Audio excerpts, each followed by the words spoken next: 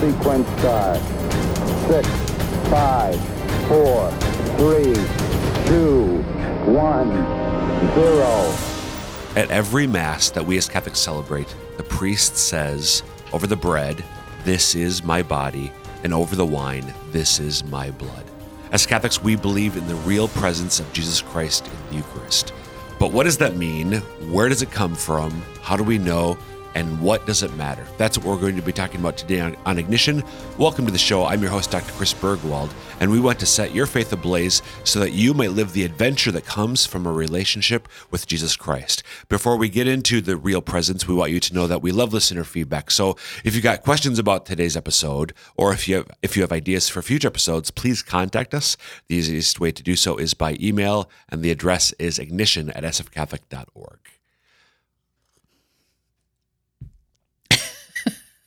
He caught me drinking my tea. What's going on across the way from me? There's a little gnat flying around the studio, and he landed right on my microphone, like right where, so if where you're I'm going listening, to speak. And I didn't want to inhale the dead air. Gnat. My co-host today is making the cut sign. No, I was doing this. But that looked like out of the corner of my eye. That's the cut sign. And then you're doing all sorts of things. Renee Kranz, what's going on? There's a gnat in here, and There's he's a gnat pestering in here. me. Yes. Okay, so what an auspicious way to begin an episode on Jesus Christ in the Eucharist. Thanks a lot, I'm Renee. sorry. Renee, it's been a while since I asked this question. Who are you? Oh, I am the Director of Communications for the Diocese of Sioux Falls. So, yeah, we work on getting all the communications out to the diocese from the bishop, from discipleship and evangelization, and just making sure everybody gets all the information. And I'm from Watertown, Castlewood area originally, married, no kids, just a stupid cat. And she doesn't understand words, so it won't hurt her feelings that I said that. There we go. So, folks, if you never listened before, because I used to introduce myself all the time, but then kind of stopped because, well, do I need to do that every show? But I suppose every now and then. Every once in a while is good. So, Chris Bergwald, Director of Discipleship Formation for the Diocese of Sioux Falls, 20 years come September 1st. Oh, my gosh. 20 years. I can't believe they haven't brought you a box to pack up your stuff yet. Oh, that'd be more than one box. Oh, yeah. You'd appreciate that if that happened, the U-Haul wouldn't you, Renee? will pull up to the front door. Yes, exactly. For all the books. More importantly, married to Jermaine since 1999. So here in a couple weeks, it's going to be 23 years. Wow. And then we have 5 kids, all born and raised in Sioux Falls, South Dakota. Nice. She's from Ohio. I'm from central Minnesota. I where didn't- we have lakes and trees and things. I didn't say, Ryan and my husband and I celebrated our 20-year anniversary Yes, this you year. did. Happy anniversary. Just recently. Kids. He's put up with me that long. Oh, yes.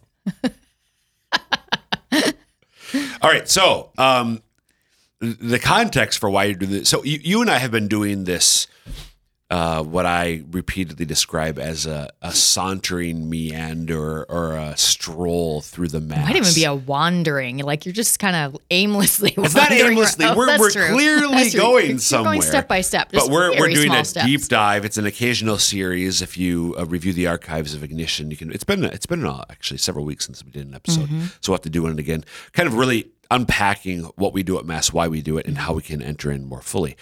But our engineer extraordinaire, Casey, recently asked me, so is there an episode of Ignition where you and a guest or a co-host passionately talk about the Eucharist? And of course there is. So I searched the archives, and of course there isn't. I don't know how that's possible. So we've talked about the Mass a lot. Right. But in the series that you and I are doing, we're so far away from I the don't think we've consecration. even gotten to the readings yet, have we? I don't think so. Maybe not. So we're a ways away from the consecration. And most of the stuff on the Mass has been, on the Eucharist has been about the Mass. So our series, but other episodes as well. But to me, it was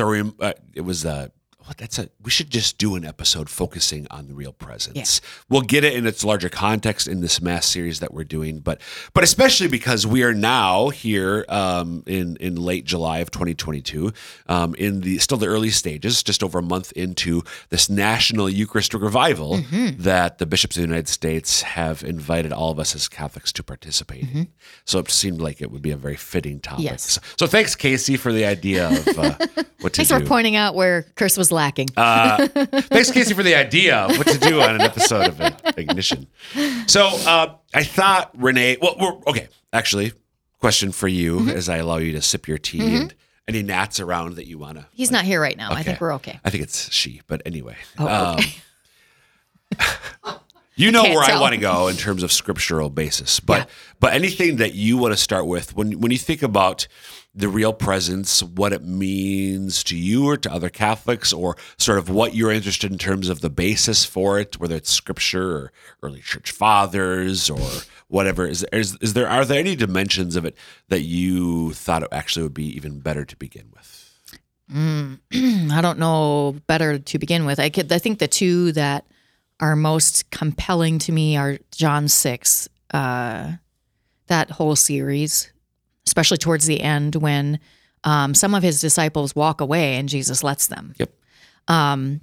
But also outside of that, the idea that God would set this whole thing up where we actually consume him and he is inside of us is quite amazing if you just think about that for more than a half a second. We're going to start there because too often I don't think about it for more than half a second. Right. So we have to, and this Eucharistic revival, I think, it's an auspicious time to That's do a big word. Auspicious. Perfect. We should do a spelling bee episode sometime. That'd be fun with you. Oh, I'd love to. I'm a pretty decent speller. Did you hear that? Moving on. In the Eucharist, we consume God, and he comes to dwell within us. Jesus Christ, who we read about in the Gospels, who we pray to on a daily, weekly basis, whatever it is for the individual. God, the Word who became flesh, God who became man, the second person of the Trinity, who dwelt among us 2,000 years ago, born of the Virgin Mary, dwells within me when I receive Holy Communion. I absolutely agree with you that I know you weren't saying all Catholic, but I think there's a we, certainly an I, too often fail to consider and to be awed by the magnitude of what that means. I think part of it comes down to our puny human minds just can't really wrap ourselves around God in general. Right. And so, because if they really could, I think you would go up to communion, you would take your host, you would eat Jesus, and you would fall on your face. Right. I mean, if we could really wrap our minds around that, you wouldn't just be sauntering back to your pew and, yeah. So this reminds me of, I'm glad you mentioned, you didn't use the words on wonder, but that's my summary of for us to need to, reflect on and be overwhelmed by, allow ourselves to be overwhelmed by the magnitude of what happens in the Eucharist and then in Holy Communion. I'm reminded of a story that Peter Kraft tells in one of his books that I've referenced many, many, many times. I've read it. I'm actually glad I didn't bring the book because it's not as compelling to read, but I'll do that in my presentations. So the book is Between Allah and Jesus by Peter Kraft. Peter Kraft is a Catholic retired philosophy professor at Boston College who's written dozens of books, which are you might think philosophy professor, oh my gosh, over my head. Not at all. No. Very readable. He converted before conversion was the hip thing to do, like back in maybe the 60s, but certainly the 70s. The hip thing to do. Well, there's a wave of converts in the 80s. True. And he was an early adopter.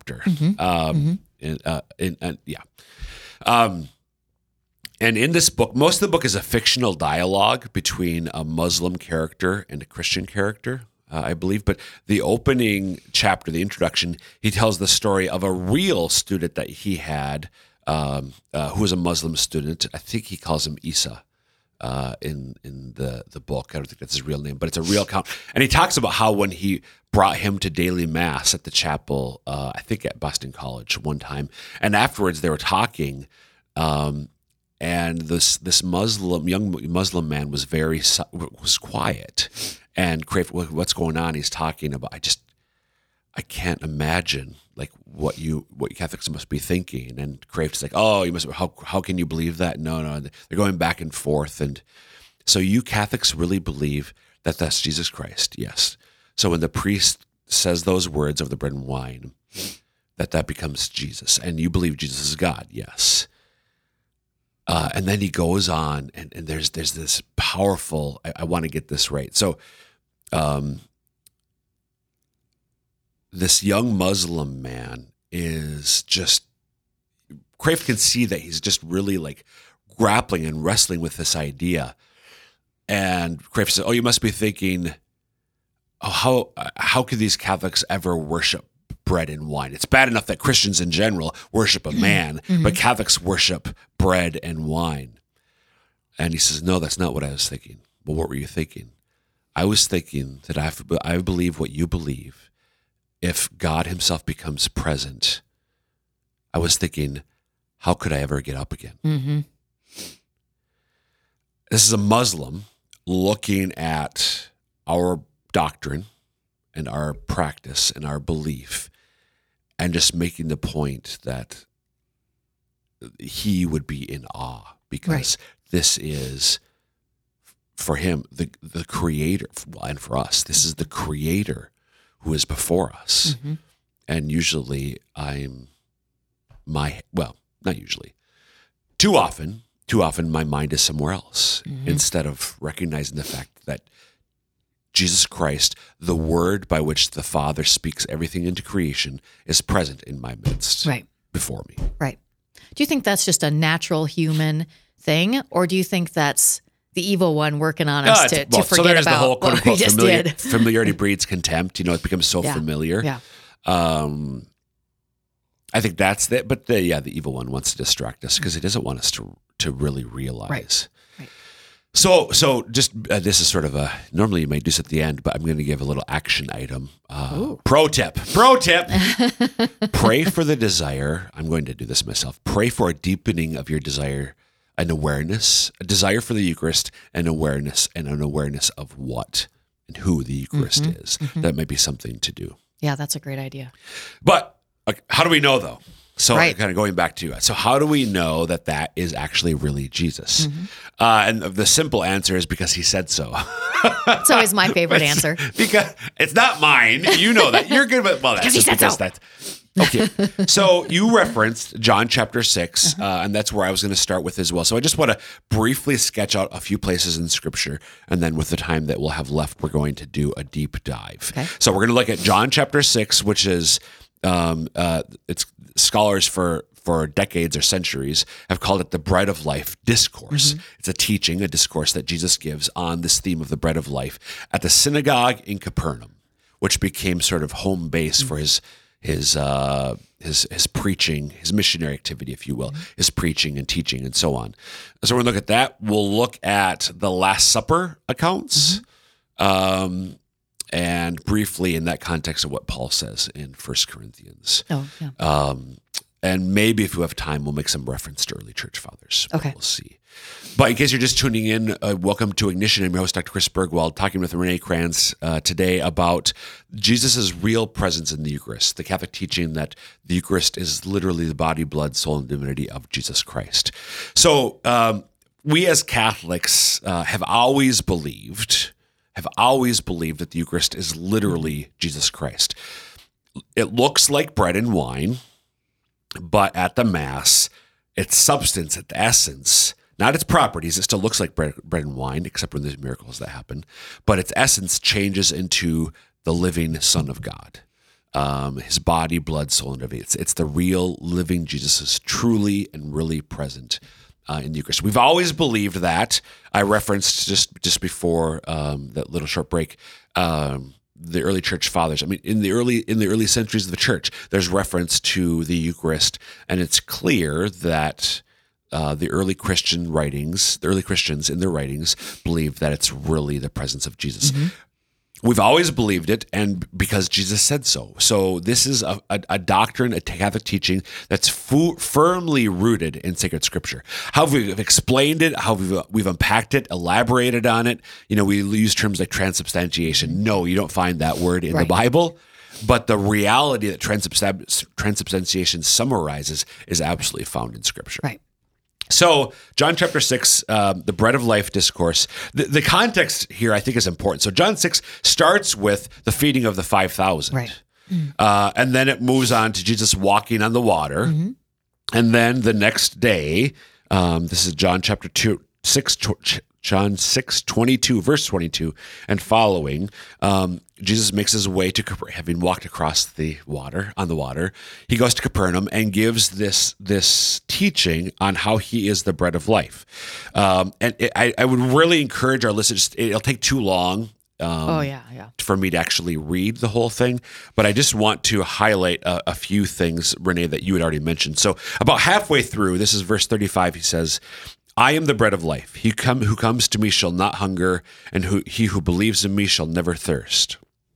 And he goes on from there. Verse 41, the Jews then murmured at him because he said, I am the bread of life which came down from heaven. They said, is this not Jesus, the son of Joseph, whose father and mother we know? How does he now say, I've come down from heaven? So they're first confused about coming from heaven. Right. Wait, is it Joe and Mary's mom He was born like a baby, like everybody else. He's from Nazareth. What's he mean by this? So they're first focusing on what he means by that. Don't murmur among yourselves. No one can come to me unless the Father who sent me draws him. He goes on. Verse 47, truly, truly, I say to you, he who believes has eternal life. And then he repeats, I am the bread of life. Your fathers ate the manna in the wilderness, and they died. This is the bread which comes down from heaven, that a man may eat of it and not die. I am the living bread which came down from heaven. If anyone eats of this bread, he will live forever. And the bread which I shall give for the life of the world is my flesh.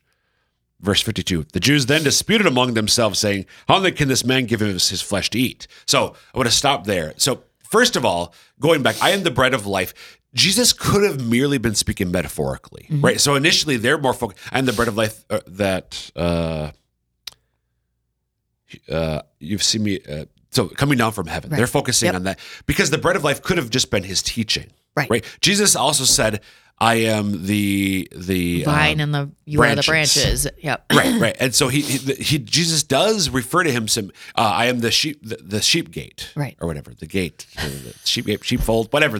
He uses all sorts of things to describe his role that are purely metaphorical. Right. So initially, the Jews are just, I think, taking what he says here metaphorically. By the way, it's important to remember, this is not just a crowd of people who happen to wander by. These are, John tells us, disciples. Right.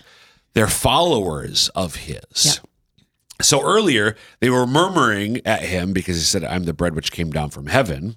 But now they disputed among themselves, saying, how can this man give us his flesh to eat? So before, came down from heaven. Wasn't he the son of Mary and Joseph? But now wait. What? Are we cannibals now? Yeah, exactly. And especially for Jews, they would. So you never ate the blood of an animal, right? You could eat animals that were kosher, but you would always drain the blood from them first. And Jesus has not talked about blood explicitly, but he's going to momentarily. He's going to up the ante. But certainly, we're not cannibals. Right. We would never do that. So Jesus goes on, verse 53. So Jesus said to them, truly, truly, I say to you, unless you eat the flesh of the Son of Man and drink his blood, you have no life in you. He who eats my flesh and drinks my blood has eternal life, and I will raise him up at the last day. For my flesh is food indeed, and my blood is drink indeed. He who eats my flesh and drinks my blood abides in me, and I in him. As the living Father sent me, and I live because of the Father, so he who eats me will live because of me. This is the bread which came down from heaven, not such as the fathers ate and died. He who eats this bread will live forever. This he said in the synagogue as he taught at Capernaum. So there's confusion. Jesus is a good teacher. Mm-hmm. A teacher does not allow confusion to just endure without good reason. Right. He does not correct their quote unquote misunderstanding. Right. They disputed among themselves, verse 52, saying, how can this man give his flesh to eat? Because he had just said, the bread which I shall give for the life of the world is my flesh. He ups the ante, repeatedly saying, eat my flesh and drink my blood. Again, which is even more abhorrent to the Jewish mind. And the language that he uses here. So John, you know where I'm going. Yep, I do. Yeah. In the Greek, it's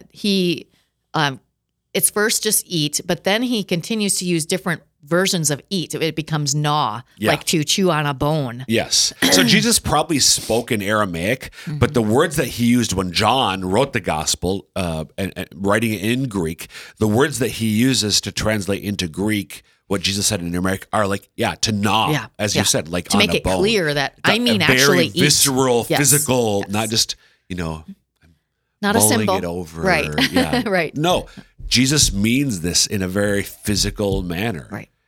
And they're just like, what's going on? So verse 60, many of his disciples, when they heard it, said, this is a hard saying. Who can listen to it? But Jesus, knowing in himself that his disciples murmured at it, said, do you take offense at this? And he goes on from there. Just because of time, I don't want to. Do you take offense? He does not correct their misunderstanding because they did not misunderstand. They understood him. They understood him exactly as he said it. Verse 66, and Father Regis Scanlon, back in an article. I think Father Regis Scanlon is still alive. It's Father Mike Scanlon, who was the president of Franciscan University of Steubenville, who was one kind of Franciscan. Father Regis Scanlon is another kind of Franciscan, but not president of Steubenville. Father Regis Scanlon, in an article, pointed out John 6:66. John 6:66. We read this.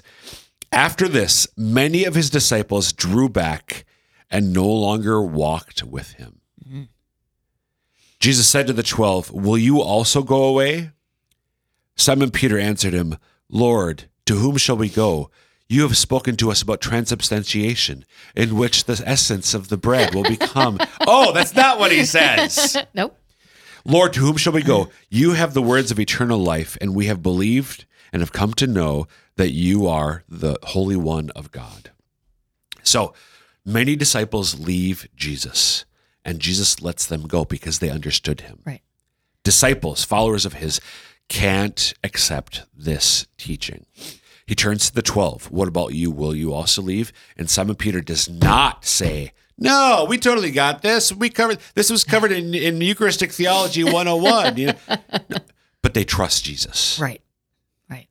Lord, to whom shall we go? You have the words of eternal life, and we have come to know, to believe that you are the Holy One of God, the Messiah. Mm-hmm. So to me, the subtext there is, I have no idea what the heck you just meant by that. But I and we trust you. Right, right. So we're going to stay with you. Right. And I believe when you say, Jesus didn't correct them because they were interpreting him correctly, in other places in the Bible where they were misinterpreting him, he did correct them in a couple places, if I remember right. Oh, yeah, that's probably the case. Yeah. Where he definitely gets frustrated with the apostles at times because they don't understand him. Seriously, guys. So yeah, that definitely happens where he will get frustrated when they misunderstand him, and he'll clarify what he means, but he doesn't here. Right. So, and he could have easily, if it was really just a symbol, he could have just said, "Oh no, don't worry, you don't have to eat anything." Right. No, he doesn't say that. He doesn't. So again, and now just because we're running out of time, I just make brief allusions. This happened at Capernaum during his public ministry. We fast forward to near the end of his earthly life at the Last Supper. It's called the Last Supper because it's the Last Supper he would celebrate with his apostles, with the disciples. It's a Passover meal, but he changes it. Normally, where the lamb, the unblemished lamb, the flawless lamb, normally which had been sacrificed and then prepared, cooked, and so on, roasted, it would be consumed to participate in the Exodus. Right. The Paschal meals is the sacrifice in which the Jews participate in the Exodus. Jesus calls an audible, a divine audible, changes the call sign, but it was Omaha. He said, Omaha. And then he changed the email me ignition@sfcatholic.org what that reference is if you know, and you'll get some prize. It won't be a good one, but sure. A good prize or a good? Good prize. Oh, it'll be an excellent prize because it comes from me and my heart. Right. Can't wait. Jesus changes the Passover meal, and instead of giving the flesh of the lamb, he takes the bread and says, "This is my body, this is my blood, and this is the new covenant, which I am establishing." Yep. So, Jesus at the Last Supper harkens back to John 6. With bread, he says, "This is my body." With wine, he says, "This is my blood." So he's establishing a parallel, and I'm talking about this right now at length in the Bishop's Bulletin. Yes, I was going to say, make sure you say that. Because there was a question that was asked about how do we explain the real presence to people. Right. So if you look at, there's a deep, deep Old Testament roots, which we do not have time to get into today. But check out Bishop's Bulletin issues going back to May. Yep. Of 2022 and coming forward from there. I do a deeper dive into the Old Testament. By the way, Brant Petry's book, I was just gonna say Jesus and the Jewish Roots of the Eucharist, is where I got a lot of what I talk about in that series. That's a fantastic book. Fantastic book on the Jewish Old Testament roots of the Eucharist. Yep. Jesus is establishing himself as the Lamb of God, the unblemished, the flawless Lamb. The Lamb of the New Covenant, the Lamb by which would be sacrificed the next day on the cross at Calvary for the salvation of the world, for every man, woman, child who has ever and will ever exist. But as in the Old Covenant, to participate in God's great saving work, the Exodus, you had to consume the Lamb.